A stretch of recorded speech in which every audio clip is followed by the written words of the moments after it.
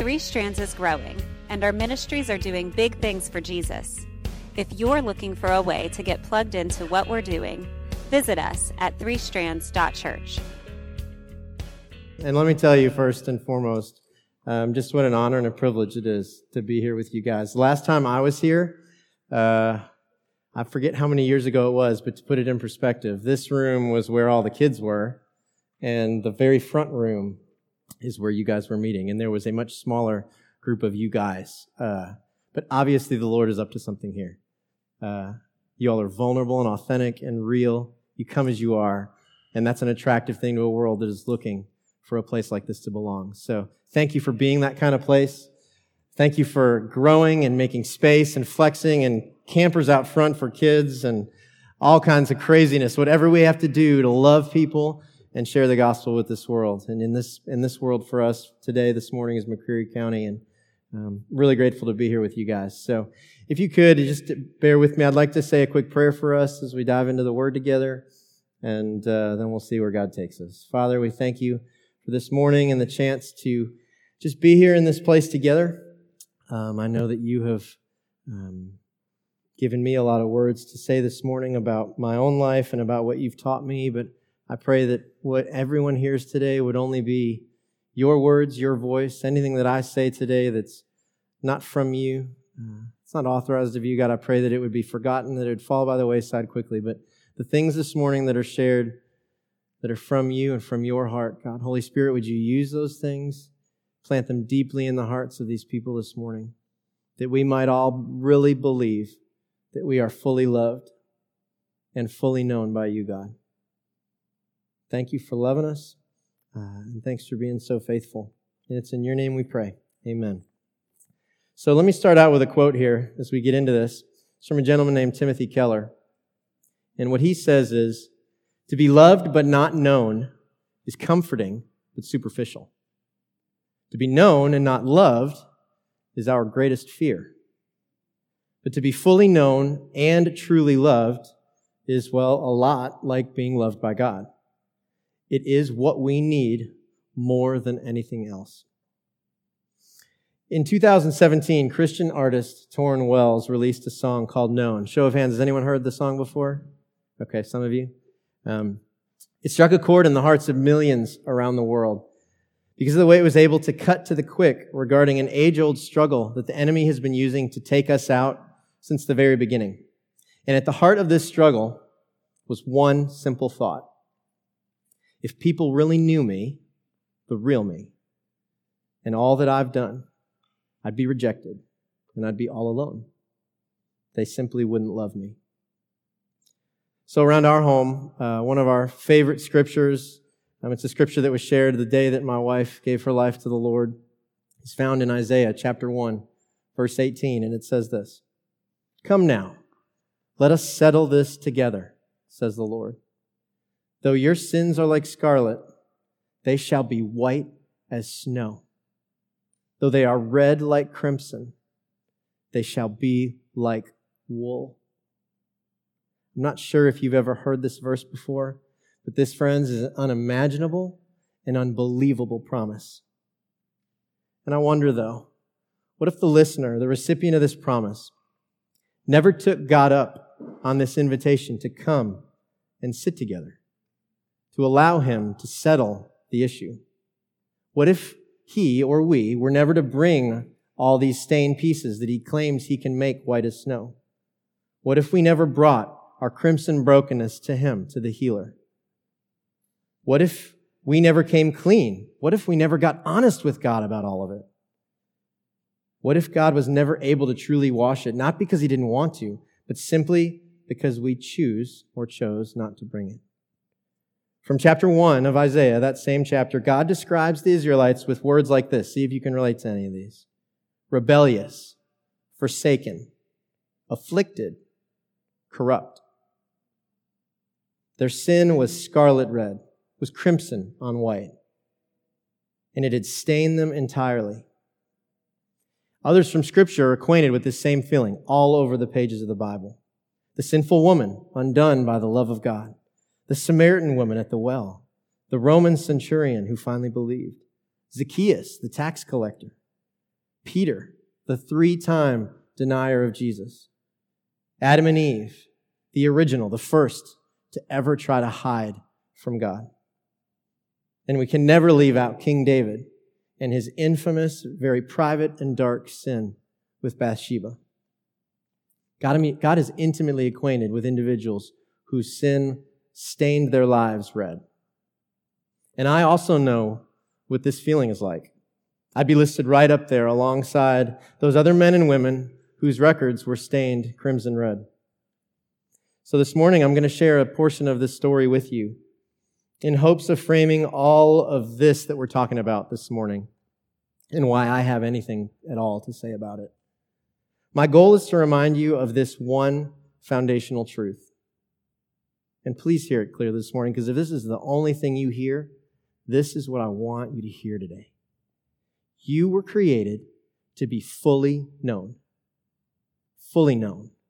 and fully loved by God. In fact, to really believe and live in the truth that you are fully loved, I'd go so far as to say you have to be fully known. You cannot hold anything back from God. So, allow me to use my own life and experience as an illustration. And we'll start with just a little bit about myself, so you know a little bit more about who I am. David said a few of those things earlier, but first, I'm married to Leslie. She's sitting up here at the front with some of my children. She's my beautiful wife of 18 years. That's us at my company Christmas party this past December. To say that I am a blessed and honored and undone man at her love and the way she loves me would be a drastic understatement. But she is my beautiful wife. And then I have 4 children: Sophia, Caleb, Bethany, and Lucas. One of them is young enough to be out in one of those trailers right now. The other 3 are in here with me. Bethany's really into gymnastics. Sophia's really into performing and baking. Lucas is way into drums and Legos and reading and playing. And then Caleb is the star drummer of the family. And they're both also into baseball, though they haven't played baseball in over 9 months, and I hear about it almost every day. So those are my children. And then the most recent addition to our family is about a 14-week-old now, Cavadoodle puppy, who is just a hot mess. And we're learning how to live. Apparently, when you actually take care of a dog, it's like having another child. So we're up at night in the middle of the night, and it's more than I've bargained for, but we love our puppy. For work, what I do 40 hours a week, 9 to 5, is I'm the chief operating officer of an online toy company. We buy and sell toys on Amazon, and the company's called Toyberg. We're based out of Lawrenceburg, Kentucky. Some of you might or might not have purchased toys from us on Amazon. And I just I'm finishing up my 10th year of being employed there at that company. It's a fantastic place to work with incredibly real and honest and Christ-centered values. And so I love my job very much. I go to church at Lexington City Church in Lexington, Kentucky. My family and I have been going there for 10 years. And I get to serve on the directional leadership team of our recovery ministry, where we help people that are in crisis and dealing with addictions and needing to find a way out of the dysfunctions that they are facing in their lives. And so I get the honor and privilege, Leslie and I both do, of getting to serve and help lead in that ministry. We've been doing that since the beginning as well. And then lastly, and most importantly, I am a miraculously saved by grace, utterly worst of sinners kind of person who somehow is still undoubtedly safe and at rest in God's arms. I've done terrible things in my life that I deeply regret, but God has redeemed and restored all of them and now uses them to draw people to himself.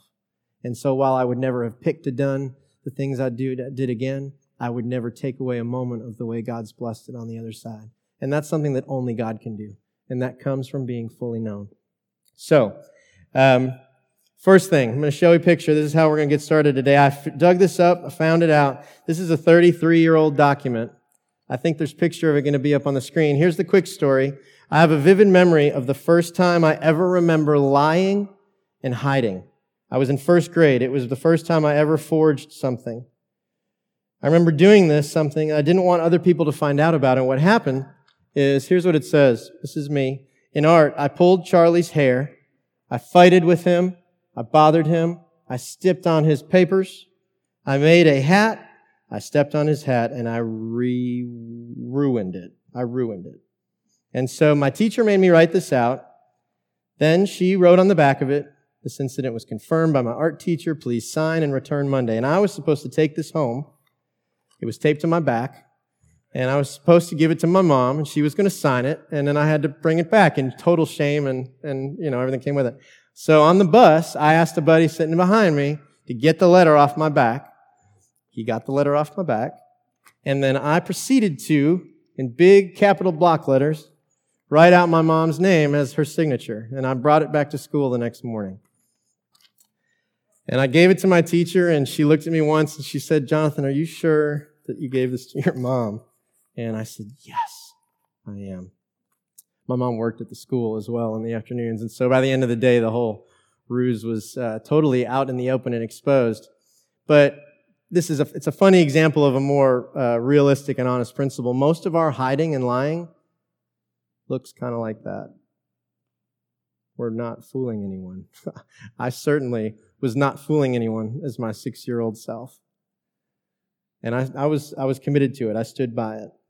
So, in the context of today's talk, this was the first time, this story, this letter, was the first time I ever remembered not wanting to share something with my parents, these people that loved me, because I was afraid of what they would think and of what would happen. I was afraid of the consequences. I believed they loved me, but on some level, I also believed the lie that it was conditional, that it was somehow attached to my performance. So let me ask you as we get started, just to kind of get the brain juices flowing. Do you remember the first time you lied?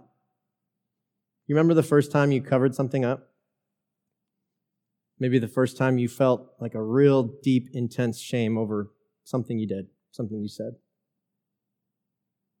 Do you remember the lies that the enemy used to try and keep the truth hidden, to cause you to wallow and sit in the shame of that moment, whatever it was? Are you still hiding that lie today, maybe? Are there other lies that you're holding on to so deeply today? So I grew up in a church, but I always kept my faith compartmentalized from other areas of my life. And as a result, I was a different person in different parts of my life. This hypocrisy grew in me as I matured, and I had opportunities to choose more and more damaging behaviors. Relationships with girls, wanting to fit in with my buddies, with my friends, learning about and then struggling with pornography at a young age, all caused such deep shame and regret in me. But I also kept going to church and to youth group throughout all of it. I kept doing missions trips. I kept serving. I never let these two worlds collide. I kept them distant, apart from each other. I was completely different depending on who I was with and what I was doing. And in that, I was becoming more and more conflicted and miserable. So in a last-ditch effort to get my life on track before college and find God, I left my partying friends and focused on my relationships with my Christian friends and felt good about the choices I was making for God as I headed to Kentucky to go to college. I met my wife in 2000 at the Baptist Student Union on campus at the University of Kentucky, and Leslie had me instantly head over heels. All the while I was leading worship, we were serving together at the Baptist Student Union, and we were really enjoying that. But I also used the privacy of my dorm room, being on my own, and the opportunity to sin, to pick up old, bad habits. And within weeks, months, I was neck deep in sexual integrity issues again, shortly after beginning college. Shame and regret were once again all too common and consistent for me. I know some of you can relate to that feeling this morning. The hypocrisy was growing. It was swelling inside me. So Leslie and I began dating in October of 2000. We were engaged in November of 2001, and then we were married in January of 2003. And though I told her much of my struggle with pornography and about the life that I had before college, I didn't tell her the full extent of my addictions, the ways in which I had lived so hidden and with such shame for so long. I was afraid she would leave and reject me, and I didn't want that to happen. Somehow I believed that her love was conditional, even though she had always made it clear that it wasn't. And because I had become so used to believing that lie and hiding the worst parts of my sin and my addictions, I kept them quiet. I didn't want anyone to know. So after graduation and getting married, we took a full-time ministry position in Central Kentucky at a church much like this, actually. And while the ministries grew and increased in size and effectiveness under our leadership, So did my stress and my pressure. My lifestyle of compartmentalizing my life came back and reared its ugly head. And before long, I was once again neck deep in these sexual integrity issues while serving on staff at this church. As the shame and guilt over keeping these sins hidden grew, my relationship with Leslie suffered, and the chasm between us caused my addiction to get even worse. Eventually, the pursuit of fantasy and the fuel of lust drove me headfirst into a full-blown affair with a girl that was 17 years old. And I say full-blown because it started out as an emotional affair. And before that, it was conversations. And before that, it was something that was meaningless and not even on the radar.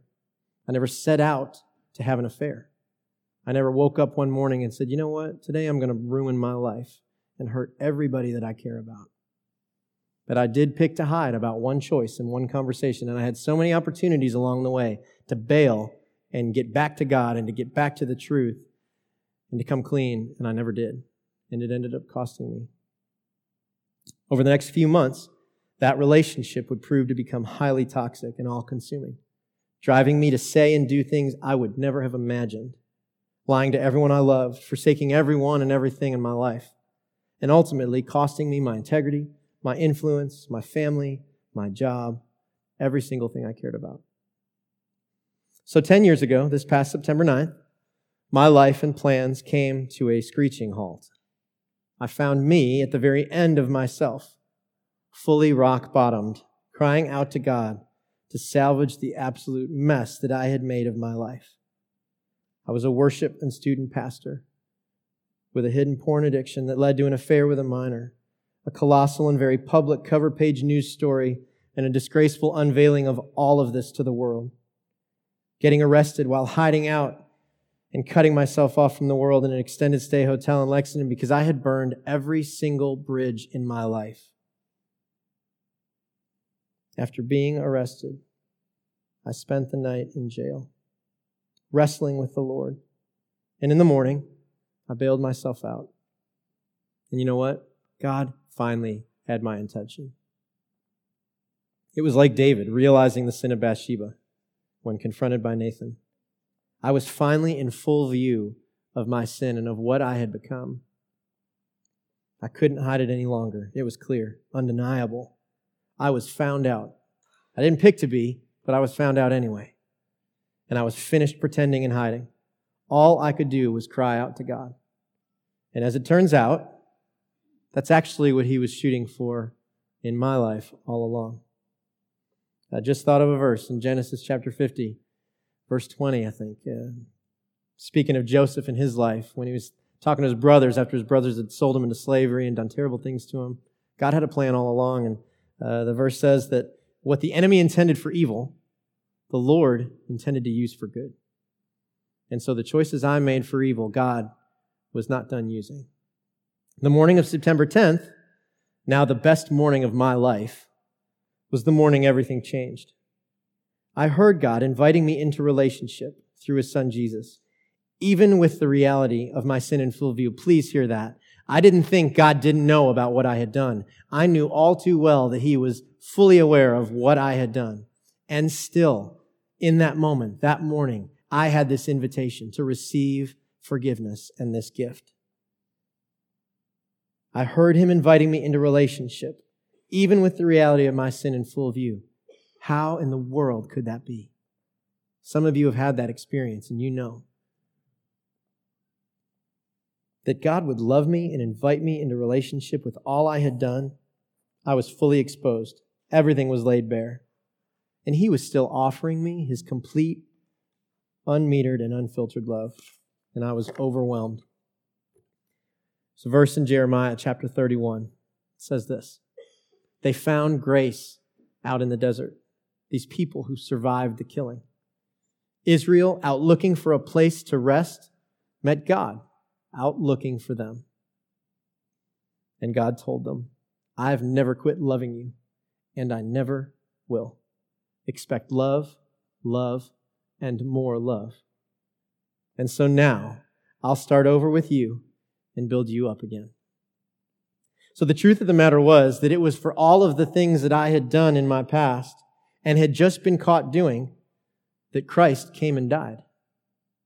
And not just for those things, but also for everything else that I would and will ever do. I finally made this connection.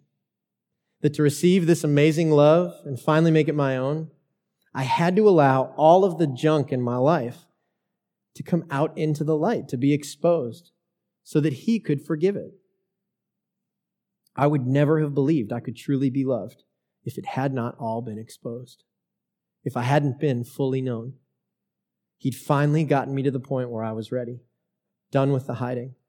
I submitted and yielded to God that morning, gave my whole life to Christ, and received His whole love in return. And finally, after years, guys, of working for God, serving God, I finally became His, receiving His forgiveness and grace. And I exchanged the weight of my sin and my shame for the gift of His perfect love. And I got a new life. And I had to be willing to be honest about it and my need for Him.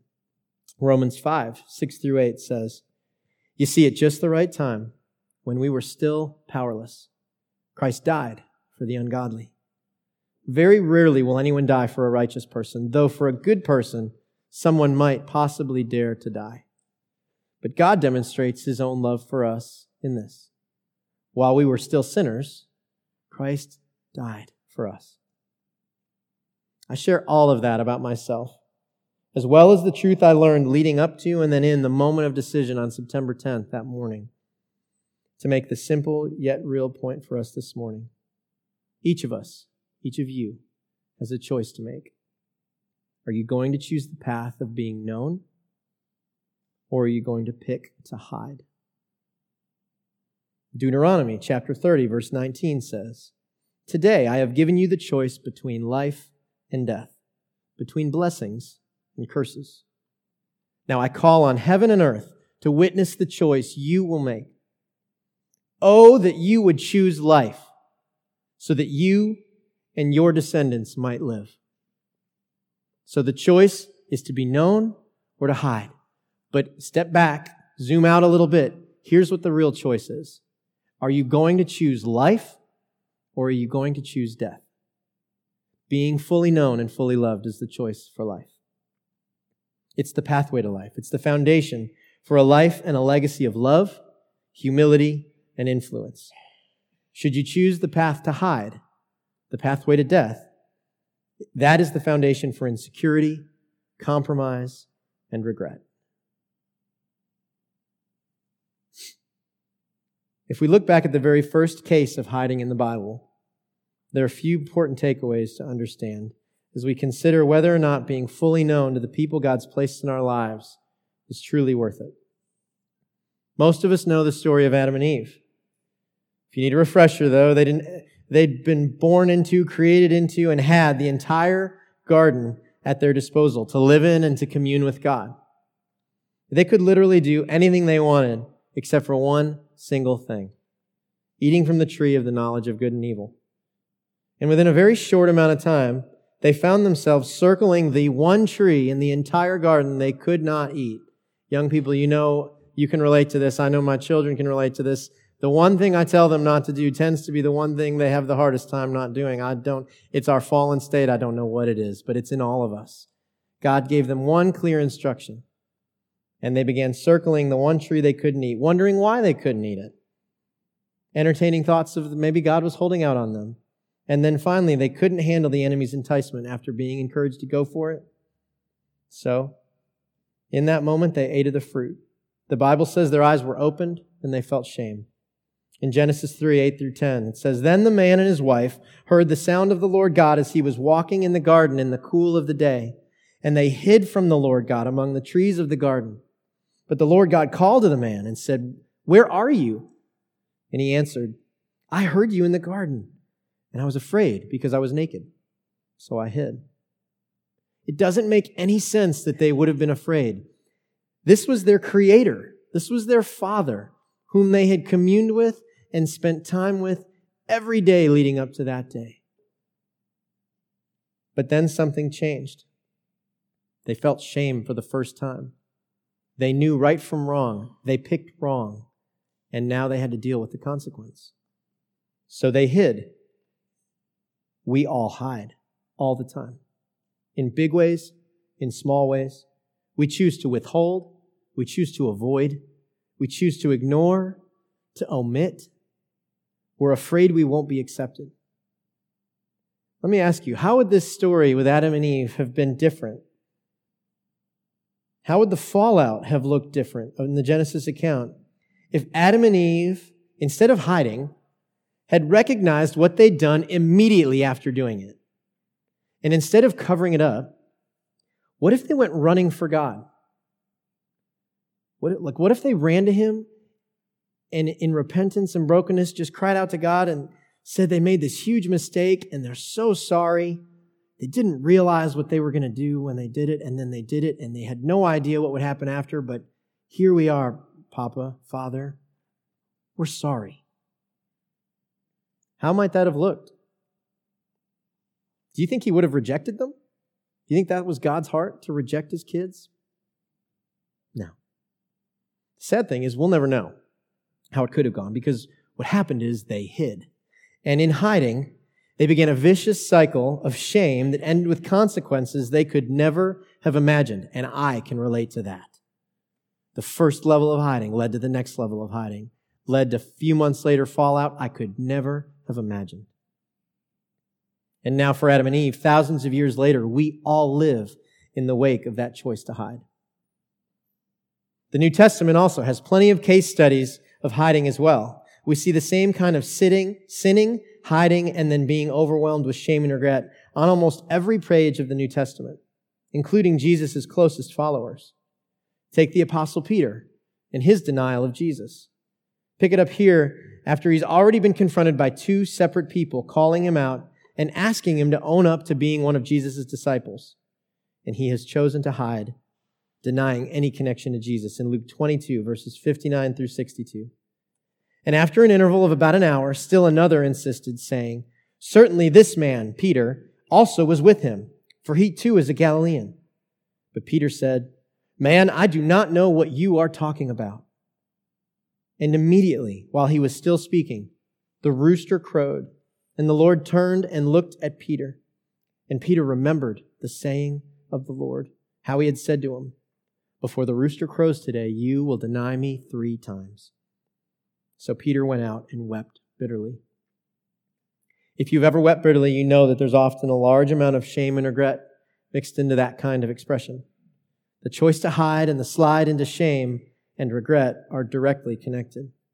I still remember twice in my life since my affair and the time when Leslie and I were separated before we reconciled and worked through all of this, 2 times weeping bitterly, once in my garage by myself, just conflicted and realizing the choices I was making and who I was acting like and looking like, but yet knowing who also I was meant to be and who God created me to be. I remember weeping bitterly. And then the second time, sitting out in a parking lot after having a meeting with people that loved me. One specific comment from one of the gentlemen that was meeting with me, asking me the question, "Do you really believe that you're loved by God?" And I didn't. I said I did, because I wasn't ready to answer the question. But sitting there in the parking lot by myself in my car, watching my wife drive away, us separated, her with my one little girl, I wept bitterly over my sin and my shame because I was still hiding. There are so many examples of this kind of hiding all over the pages of Scripture. With the time we have left, I want to show you an example of the opposite. An example of the choice to live, the choice to be known. And it comes from the story of the Samaritan woman in John chapter 4. In this story, Jesus is heading back to Galilee from Judea where he'd been preaching and has to pass through Samaria. He stopped, tired and thirsty, at a well to get a drink and found a Samaritan woman all alone drawing water. Being a Jew, Jesus was not supposed to interact with or speak to the woman. And being a man, he normally would not have been spending time alone with her. Yet still, he knew who she was, why she was there, what was going on, and what would transpire in their conversation. And so their interaction went on to become the longest between Jesus and any other individual in the entire Gospel of John. So in John chapter 4, verses 7 through 11, picking it up in verse 7, it says this: When a Samaritan woman came to draw water, Jesus said to her, "Will you give me a drink?" His disciples had gone into town to buy food. The Samaritan woman said to him, "You are a Jew, and I am a Samaritan woman. How can you ask me for a drink?" For Jews do not associate with Samaritans. Jesus answered her, "If you knew the gift of God and who it is that asks you for a drink, you would have asked him, and he would have given you the living water." "Sir," the woman said, "you have nothing to draw with, and the well is deep. Where can you get this living water?" Then on in verse 16, he says, he told her, the woman, Jesus speaking to the woman, "Go call your husband and come back here." "But I have no husband," she replied. Jesus said to her, "You are right when you say you have no husband. The fact is, you have had 5 husbands, and the man you now have is not your husband. What you have just said is quite true." And on to verse 25. The woman said, "I know that Messiah, called Christ, is coming. And when he comes, he will explain everything to us." Then Jesus declared, "I, the one speaking to you, am he." And just then his disciples returned and were surprised to find him talking with a woman. But no one asked, "What do you want?" or "Why are you talking with her?" Then leaving her water jar, the woman went back to the town and said to the people, "Come, see a man who told me everything I ever did. Could this be the Messiah?" They came out of the town and made their way toward him. And finally, in verse 39, many of the Samaritans from that town believed in him because of the woman's testimony. "He told me everything I did." So when the Samaritans came to him, they urged him to stay with them, and he stayed 2 days. And because of his words, many more became believers. And they said to the woman, "We no longer believe just because of what you said. Now we have heard for ourselves, and we know that this man really is the Savior of the world." Can you imagine if someone could come in here and look you in the eyes and list off all the things you wish nobody knew about you? That they would be willing to look you in the eyes and say, "I know everything about you." How would that make you feel? Like, what kind of emotion would that stir up in you? Do you think it'd make you want to run out the door, run into town, and go tell everybody that you found this person? Probably not. So why this woman's response? He told her everything she'd ever done. He knew everything about her. And still, he offered her his perfect love and his eternal life. Water that would never run dry, would cause her her thirst to finally be quenched. She wasn't intimidated by Jesus. She wasn't shame-filled over his knowledge of her life and her sin. In fact, I don't know if you could catch it, but I really believe she was relieved. She was relieved and felt freedom to know that he knew. And she expressed it by going back to the village and declaring to everyone that would hear, "He told me everything I did." I think she had spent so long in isolation and shame, she either had forgotten what it felt like to be fully known and accepted, or more likely, she may have never known. And this was the first time she was able to exhale and breathe deeply, knowing that she was no longer hiding anything. Because remember, what she told the people that she was trying to get to come back to Jesus was, "He knows everything about me." That's not a great sales strategy if you're trying to get people back to Jesus. Except that what she understood and believed and experienced for herself was that there is no other feeling in the world like finally being fully known and still finding that you're fully loved. There is nothing like that, friends. That is what we were created for. This is the beauty of being fully known and fully loved by God. You're free to live the life that God created for you to live. You're not weighed down in shame and guilt, but you're set free to live in grace, to not get it perfect all the time, to screw up and make mistakes, knowing that he loves you and that he's never going to stop. So in my own story, if I had picked to continue to hide and let shame and regret win, I would have carried that burden for the rest of my life. I most assuredly would have gotten divorced. That beautiful family I showed you, those 4 kids, the start of our time together, would never have existed because 3 of those 4 children were a twinkle in my eye before giving my life to Christ. If I had picked to stay hidden, then there would have been 3 less beautiful children in my world. God brought me to my knees and showed me the way out of my addiction and my sin. I also don't know that I ever would have come to my senses and turned from my sin if I'd missed the opportunity during that season to come clean, to be fully known, to receive the fullness of His love. Guys, I'm so grateful that the Lord called me out of hiding and that He's showing me daily now how to continue to stay in a place where I am known and not picking to hide.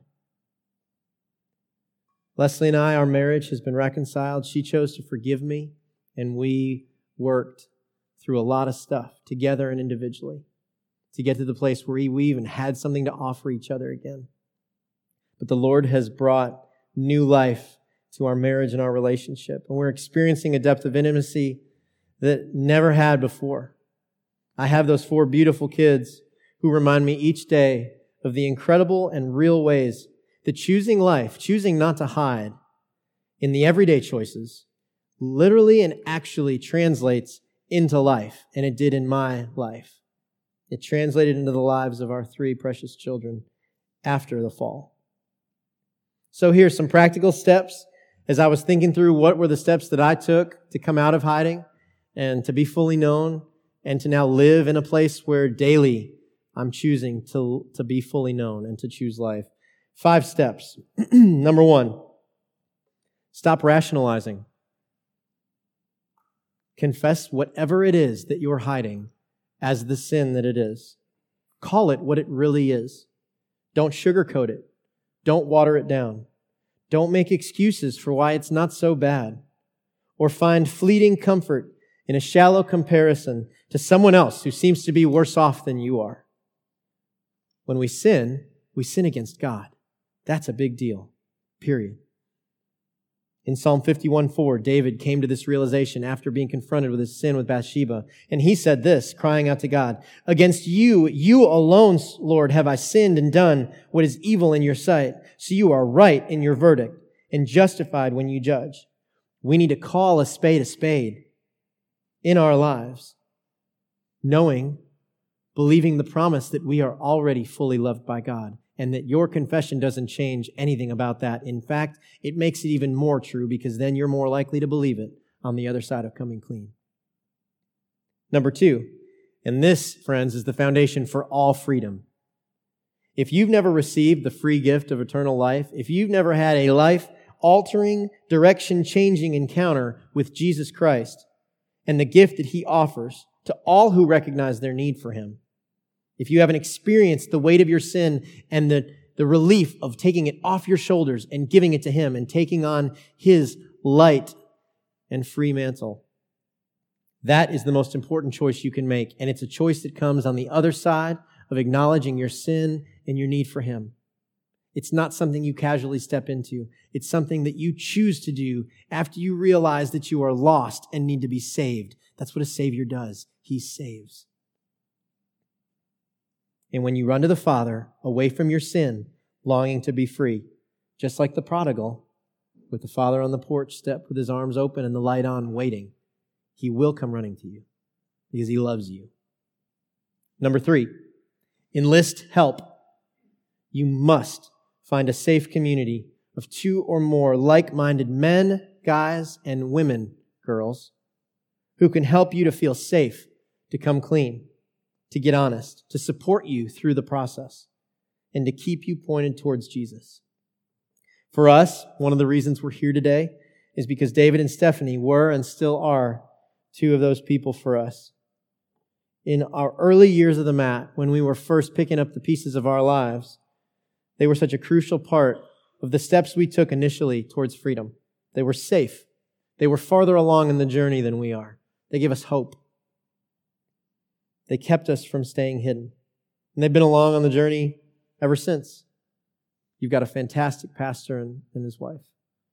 And they both serve you and love you incredibly. And they did that for us. You need people like that to help encourage you and remind you of what's true when you take the courageous step to be fully known. Number 4, create boundaries. Put up guardrails. Make it very difficult to go back to the same place you've just come out of by coming clean. Make certain things, certain places, times, conversations, interactions completely off limits. Get serious about coming into the light and staying there. I had a verse stapled to my ceiling over my bed in my dorm room in college, and it was Romans 13:14, and it said, make no provision for the flesh in regards to its lust. Don't provide your body the opportunity to be a body. Don't provide your flesh the opportunity to sin. Anywhere where you know you can take a step to cut something off, to point you back towards what matters, you go for that, and you cut that thing off. You make no provision for your flesh to be what it is, because you belong to the Lord. And then number 5, expect that you'll need to repeat this cycle often. Not the part about giving your life to Christ. That happens once for all time. But numbers 1, 3, 4, and 5. You're going to repeat and repeat the decision to confess, to repent, to turn, to fortify and strengthen and protect, and then confess, because you're going to screw up and you're going to do it again. And that's okay, because He's already told you He loves you 100,000%. There's nothing you could do more to make Him love you more. There's nothing you could do less to make Him love you less. He just loves you with the full onslaught of His love. And it's for the taking. It's here for you this morning for the taking. So before each of us, God has set the choice of life and death, to be known or to hide. I implore you this morning, as someone who almost lost everything, someone who lost his way for a long time because of hiding, please do not hide. And if you're currently hiding, please do not stay hidden. Come out into the light. Be known. Because today is a new day. And our God is waiting with His arms wide open. The last thing I want to share with you is actually a scripture that I've asked my oldest daughter, Sophia, to read. Everything is a little more disarming when a child says it. It's a little more believable when a young lady says it. So you can come on up, Sophia. This is a scripture. It's a chapter, most of a chapter, Psalm 139. And if there's any doubt in your mind that He's good, our Father, that He's waiting, that He loves you, that the thing you're stressed about coming clean about, confessing, He already knows it. He's already fully aware of the darkness and the dirt, and He's already told you that He's crazy about you. So allow this picture of God's heart to be one that sets the table, and then when she's done, I'm going to sing that song, Known, that I told you about up at the beginning of our time together. And during that time, I'd love for you just to listen and receive it and believe it, maybe for the first time, and accept this invitation to become who you are. O Lord, You have examined my heart and know everything about me. You know when I sit down or stand up. You know my thoughts even when I'm far away. You see me when I travel and when I rest at home. You know everything I do.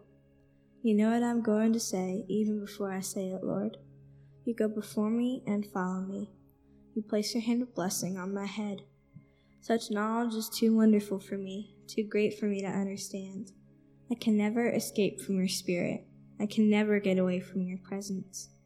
If I go up to heaven, You are there. If I go down to the grave, You are there. If I ride the wings of the morning, if I dwell by the farthest oceans, even there Your hand will guide me, and Your strength will support me. I could ask the darkness to hide me, and the light around me to become night. But even in darkness, I cannot hide from You. To You the night shines as bright as day. Darkness and light are the same to You. You made all the delicate inner parts of my body and knit me together in my mother's womb. Thank you for making me so wonderfully complex. Your workmanship is marvelous. How well I know it. You watched me as I was being formed in utter seclusion, as I was woven together in the dark of the womb. You saw me before I was born. Every day of my life was recorded in your book. Every moment was laid out before a single day had passed. How precious are your thoughts about me, O God. They cannot be numbered.